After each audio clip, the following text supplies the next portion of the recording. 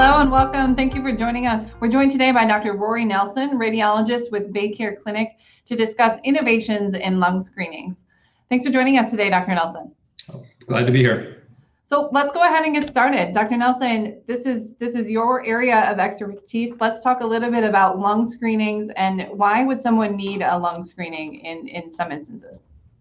Well, I mean, the number one reason for CT lung screening is for detecting lung cancer in people that are at high risk of lung cancer, which primarily is people with a 20 to 30 year history of smoking. Yeah, and we're going to talk a little bit about some of those risk factors, specifically the smoking risk factor for sure. But why is it so important for that early detection, and what role does a lung screening play in that? Well, as you know, the diagnosis of lung cancer doesn't have too good of statistics for the person that has it. It is the number one killer of cancer in the United States. And the statistics of how well you do with lung cancer depends on what size the cancer is or what stage it is. So if we can get it at an earlier stage, better chance of survival. Study has shown a 20% decrease in mortality using the CT lung screening program. So it's really trying to get that cancer when it's early and it hasn't spread outside of the lung into any other tissues. Yeah, give patients a better opportunity. Are there different types of lung screenings that we should be aware of? You're mentioning CT screening. Can you talk a little bit about that and what that means? Yeah, so they've tried over the years. They tried to see if just a chest X-ray was of any value, and that never really proved to show any decrease in mortality from lung cancer. And then now with the CT screening, we have a lower dose. It's a low dose CT to minimize how much radiation the patient receives from the CAT scan, and that has shown benefit. It's, like I said before, it showed a 20% decrease in mortality from lung cancer from the people that went through the CT program. Yeah, and so you're mentioning some of these different kind of tools at a radiologist's disposal: X-rays, CT scans, those kinds of things.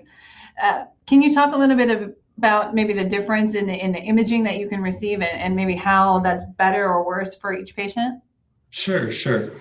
Yeah, so most people are probably aware of your typical chest X-ray. That's basically an X-ray machine sends kind of X-ray beams through you, and a detector on the backside detects how much X-rays make it through the person, and that creates an image. A CT scan stands for computed tomography, or a CAT scan is kind of what it's also known for. And basically, what a CAT scan does is it has a different type of an X-ray beam that's on a rotation, and that goes around the person and takes numerous kind of mini X-rays, and then using fancy computer algorithms creates these wonderful images that basically kind of slice through the body so we can look inside in very great detail. Yeah, and then I think it goes without saying a little bit, but can you talk a little bit about the accuracy of that and maybe why it's sort of increased the benefit for the patient? Yeah, so the CT scans, we can see stuff that's less than a millimeter in size. I mean, it's really unbelievable, the quality and the technology that we have versus a chest X-ray is kind of just a shadow of something, and that can change depending on how things overlap within the chest and things like that. But the CT scan, lets us basically take a thin slice, through the body, and lets us get a good detail of the anatomy and the abnormalities that are in there. Yeah, absolutely. And we're going to see some of those images a little bit later in our conversation. So we're looking forward to that. You had mentioned sort of the terminology about low dose. Are there any specific risk factors involved in these types of scans that people need to be aware of? I mean, not really. People, there's a lot of discussion sometimes about the amount of radiation that people can receive from imaging, and that CT scans are the number one kind of source of that. But even in a true diagnostic CT, which has kind of a full dose of radiation, the technology that's actually coming down over the years as well. And there's really been no proven harm to the amount of radiation that's received through the imaging. For example, the low dose, it kind of depends on what you compare it against, but it's at least a fifth, if not only a tenth of the dose of kind of a conventional CT. So it's quite low compared to a regular CAT scan or CT study. So there's not really any real risk as far as that goes. Now we try to minimize the amount of radiation that people receive, and that's just kind of a standard of care throughout radiology and throughout medicine. The other things, you can get kind of false positive studies, meaning that you see a nodule or maybe a mass in the lungs, and you're concerned that it could be a lung cancer, but it turns out to be not cancer. It turns out to be infection or inflammation, something like that. So that's kind of like the biggest risk, if you want to say, is finding something that you think might be cancer, and then the patient gets that worked up, which may be a biopsy or it might be an additional study to try to figure out what that is. And if it turns out to not be cancer, that's a good thing for the patient, but it's an additional step or procedure that the patient might have to go through. Yeah, absolutely. You're a fellowship trained in digital imaging and have a long history of doing this type of work. How have you seen the technology change over the years, and what does that mean for patients? Means good things for the patient, for sure. When I first started, our imaging for the CTs, we're looking at like 5 millimeter, 7.5 millimeter slice thicknesses. Now we get down to like 0.6 millimeter slice thicknesses. So the detail is so much better than it was, 10, 15, 20 years ago. But then also the low dose or the decreasing the radiation for each to acquire those images has significantly improved as well. So patients are getting a much higher detailed quality study at less exposure or radiation exposure than they have in the past. There's some other things that we use. There's a way we can look at the images.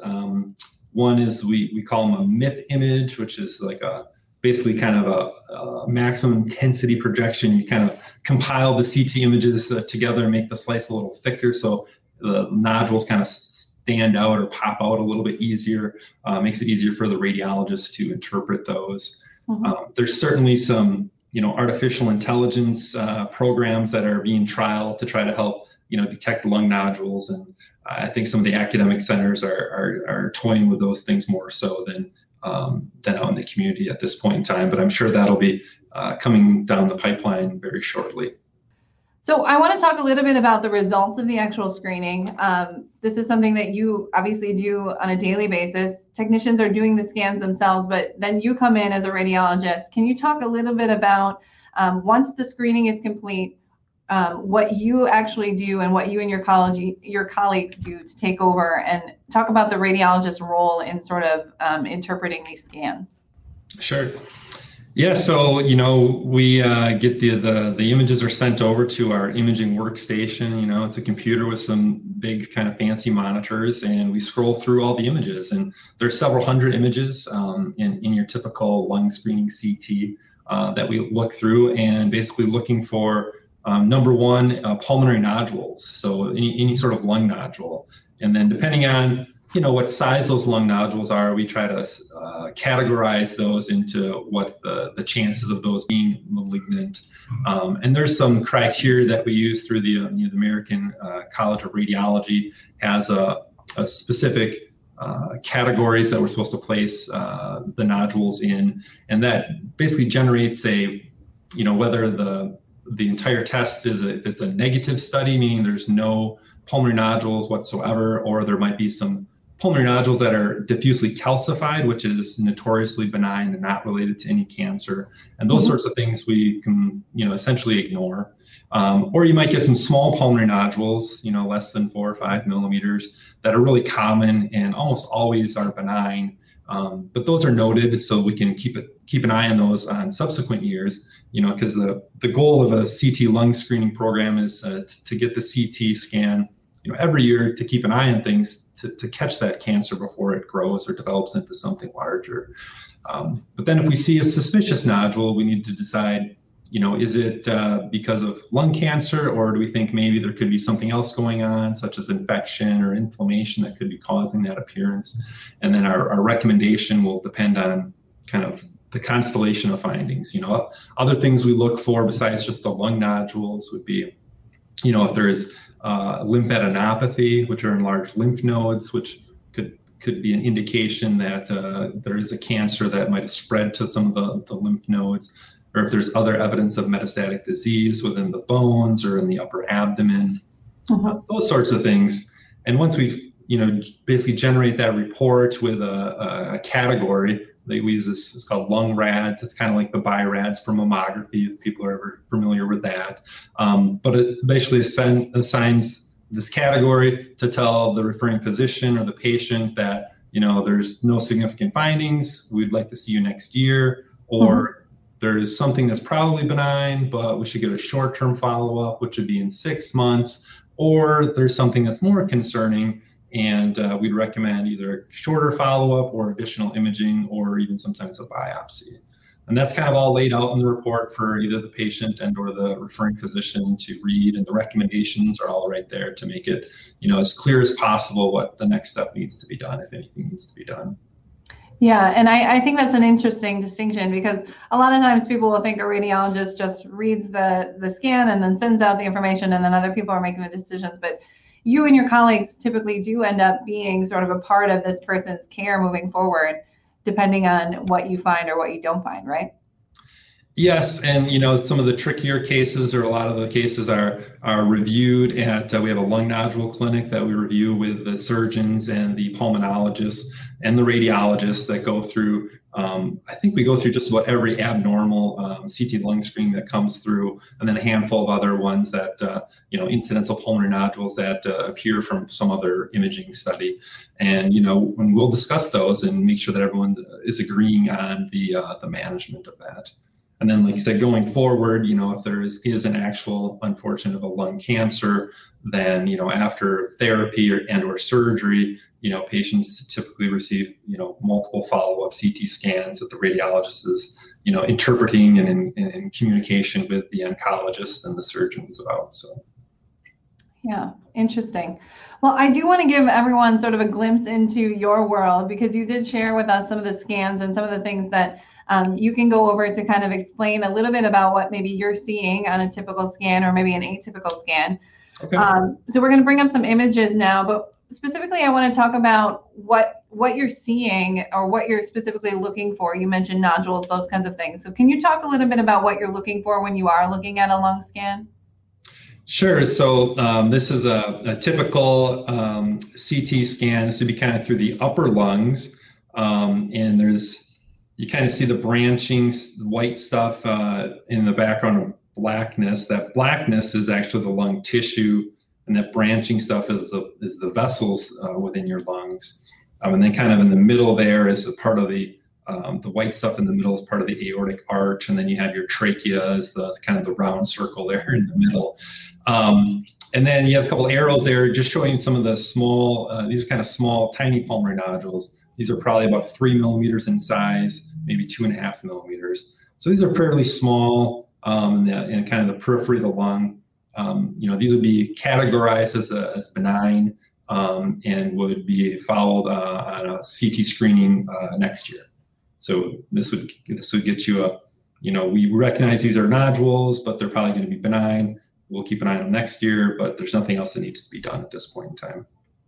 Excellent. So this, for reference, this is pretty typical of what you would see in quote unquote a normal scan. Yeah, and be benign,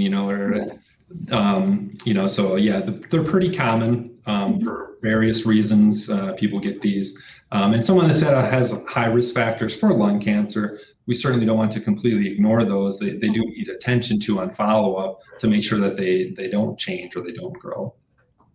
Yeah, and I think we have one more image of just sort of the small, and this is actually the one where you talked about that MIP MIP imaging. Can you want to talk about this innovation that you had talked about? Sure. So on your left side that says routine CT scan, you see, oh, it's probably a 4.5 millimeter nodule, but without the little red circle around it there, you can imagine that just looking at that in by itself, it's easy to confuse that with the pulmonary vessel that's, you see other places in the lung there, which are the white dots and kind of branching areas.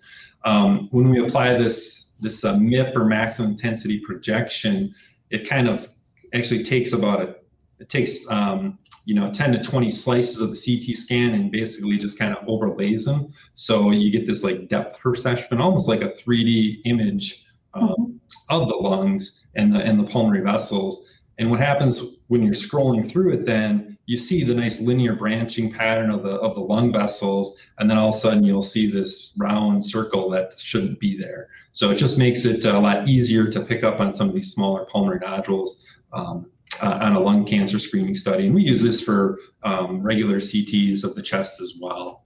Mm-hmm. Yeah, very, very interesting. I think the difference is pretty stark in the way the layering shows up on the right. That's interesting to me as well. Yeah.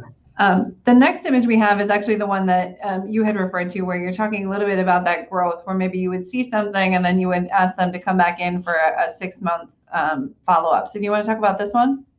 Yeah, so, the one on the left-hand side, you can see this around in the center of the circle, there's kind of irregular shaped nodule, and it's non-calcified. And that's important because, like I said before, calcified lung nodules are almost always notoriously benign. They're from previous granulomatous disease or prior infection in the chest, and those can be essentially ignored. But so this is a non-calcified lung nodule. And when you see this, if this is the first scan, you don't know if that's been there for a long time or if that's something that's new or developing. So depending on the size, usually it's, kind of 6 to I think about 8 millimeters, and a lung screening would get a short-term follow-up, meaning that instead of waiting a whole year, you bring them back in 6 months and see if there's any growth or change. Sometimes these nodules, if they're inflammatory or infectious, they'll completely resolve in that short time frame, and then you don't have to worry about them anymore. Mm-hmm. But if they increase in size like this one did, that makes it much more concerning that this could be a lung cancer. The other things we look for is, I don't know if you can appreciate this, but there's some kind of like little spiculations or little linear lines that kind of extend out from this nodule. So we call those spiculations or spiculated nodule, which is a more worrisome finding for lung cancer than if it was, like just a smooth marble in there. Mm-hmm. Very interesting. Yeah, but still though, this, very still a small cancer and should be a stage 1 cancer and should be treatable and do quite well compared to if this person didn't undergo screening. They would never know that this lung cancer was there until they became symptomatic from it. And at that point in time, it's going to be much larger and probably, spread outside of the lung tissue itself, much poorer prognosis. Yeah, absolutely. Another important reason for that early detection, to catch it when it's in this stage. Yeah. I think our next image is an example of what you would measure sort of that 8 millimeter nodule. So this is the size that you're sort of looking at maybe for those short-term follow-ups.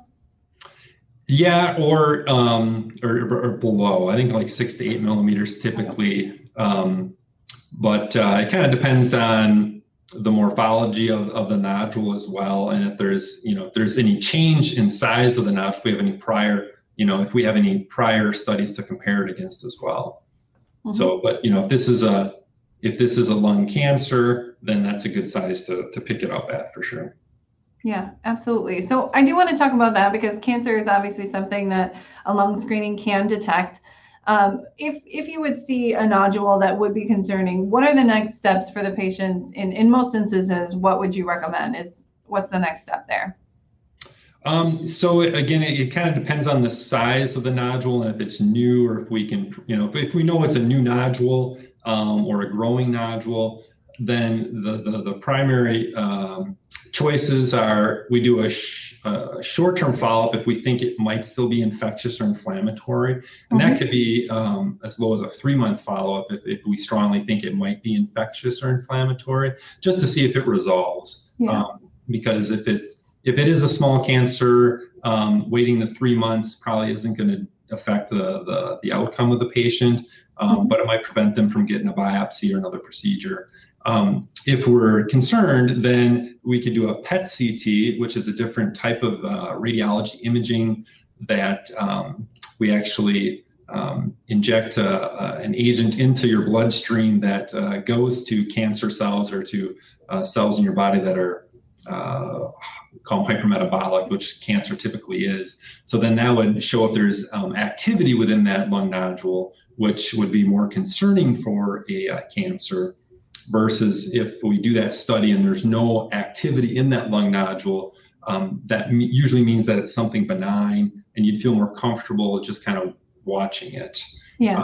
And then the other option is to biopsy it and to get tissue diagnosis. And that can be done using a CT scan. And you just go through the chest wall with a needle, using a CT scan to guide where the needle goes, or the pulmonologist can use bronchoscopy to get nodules as well. Yeah, and I think the next image we have is actually that biopsy that you talked about where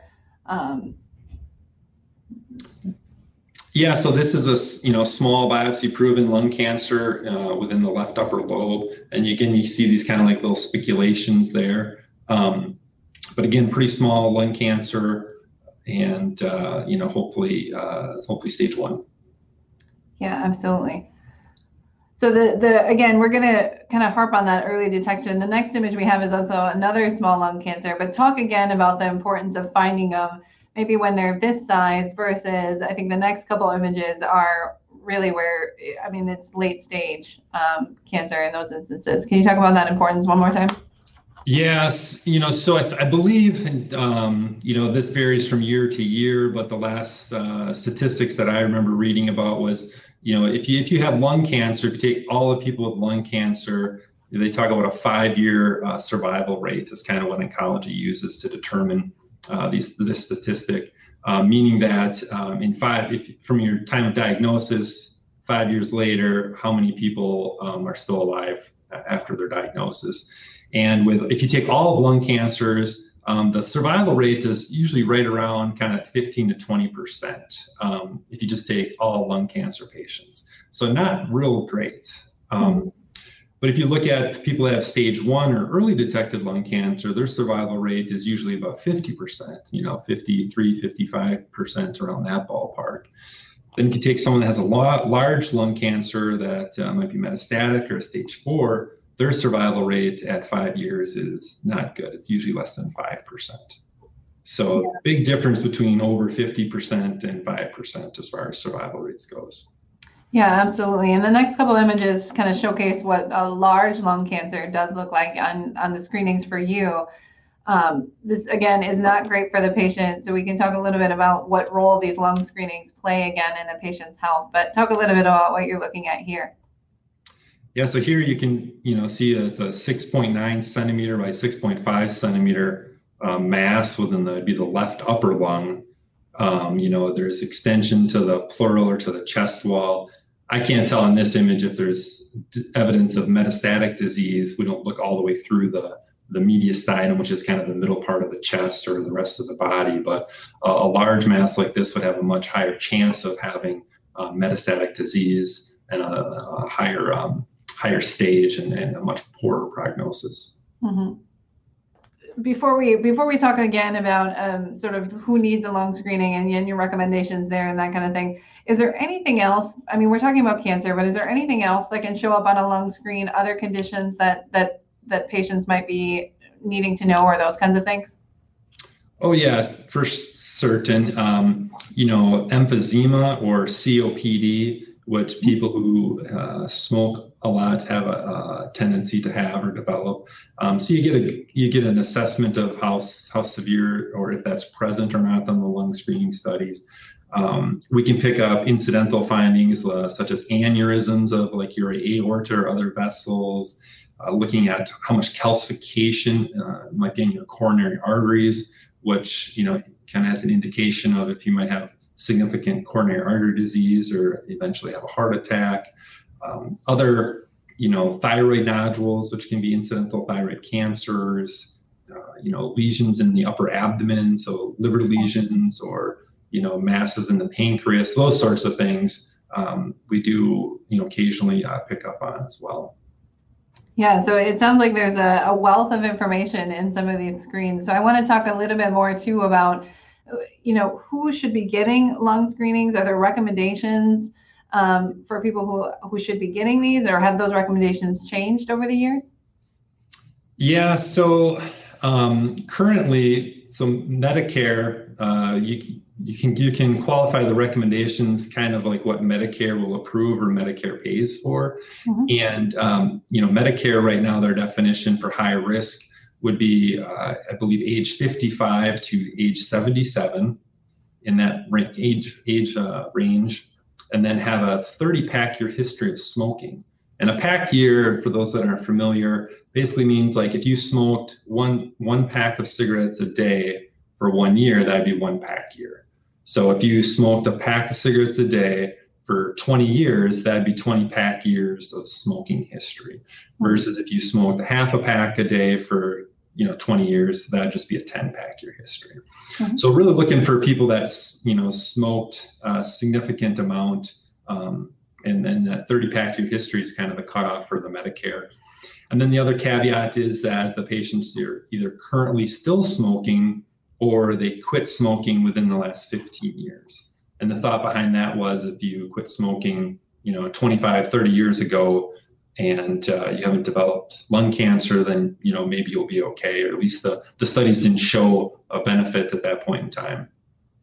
So for Medicare, it's, ages 55 to 77, 30-pack year history of smoking, you're still smoking or you quit within the last 15 years, and then you're asymptomatic, meaning you don't have any signs or symptoms of lung cancer. And that's important because it's really for detecting, these asymptomatic lung cancers. If you have signs or symptoms of lung cancer, you should go in and get a full diagnostic CT probably to work that out. Yeah, absolutely. And so we're talking specifically about those people who are, number one, like you mentioned, asymptomatic, but that probably have that history or are considered high risk under those categories. If I fall into that high risk category, can I just schedule my own screening, or what is my course of action? Do I need to work through my referring provider or anything like that? Sure. And before I answer that, just I did want to clarify, you asked before about have the recommendations changed at all? And those recommendations were based on the main lung cancer screening trial results and their criteria. Mm-hmm. But we've seen such good benefit from using those criteria. The United States Preventative Task Force actually has recommended changing that criteria to include people from the ages of 50 all the way to 80, and then dropping the pack years from 30 pack years down to 20 pack year history. Oh, wow. So most likely the Medicare requirements are going to be changing soon as well, based on those recommendations. But I just wanted to clarify that.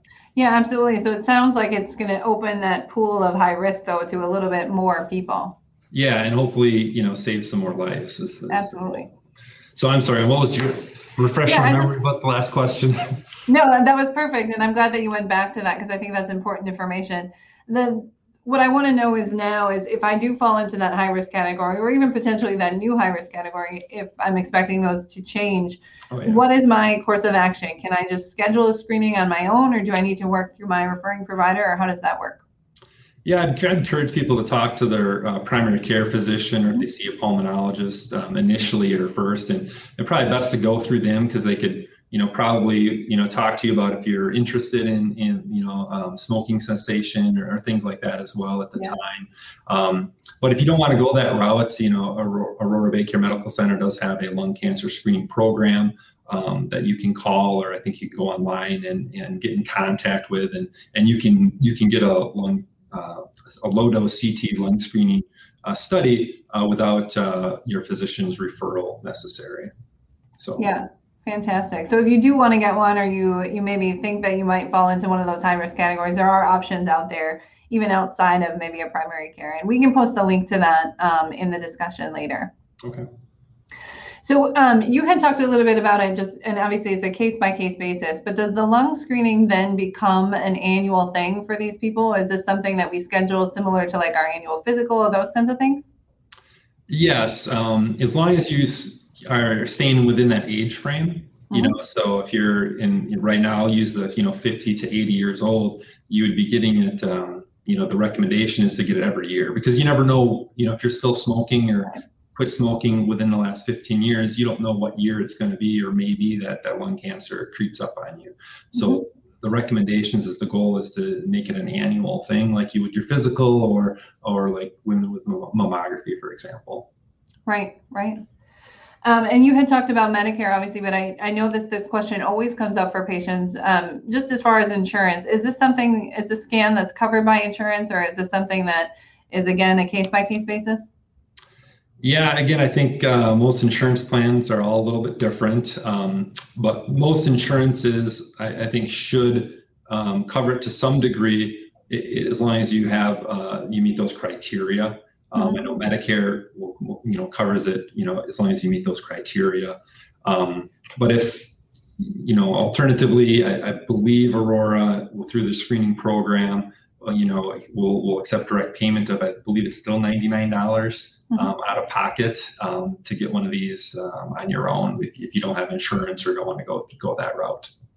Fantastic. Thank you so much for this information. We have covered quite a bit today, but I think we've seen some pretty incredible technology as well. Is there anything else that you want to add?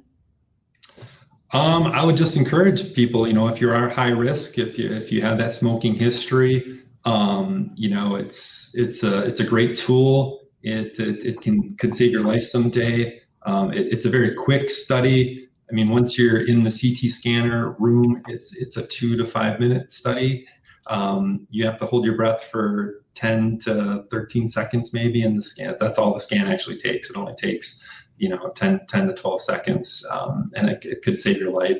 And I think with that lung cancer screening program, even if you don't have insurance, I think you could argue that $99 to once a year to potentially save your life probably be worth it. Alternatively, encourage, the best thing you could probably do is to quit smoking and not have to worry about getting a lung cancer screening study. Absolutely. Well, we want to thank you for spending some time with us today, Dr. Nelson. We really appreciate it. I think our viewers did too. And if you want to learn more about BayCare Clinic, visit baycare.net. Thanks so much and have a great day.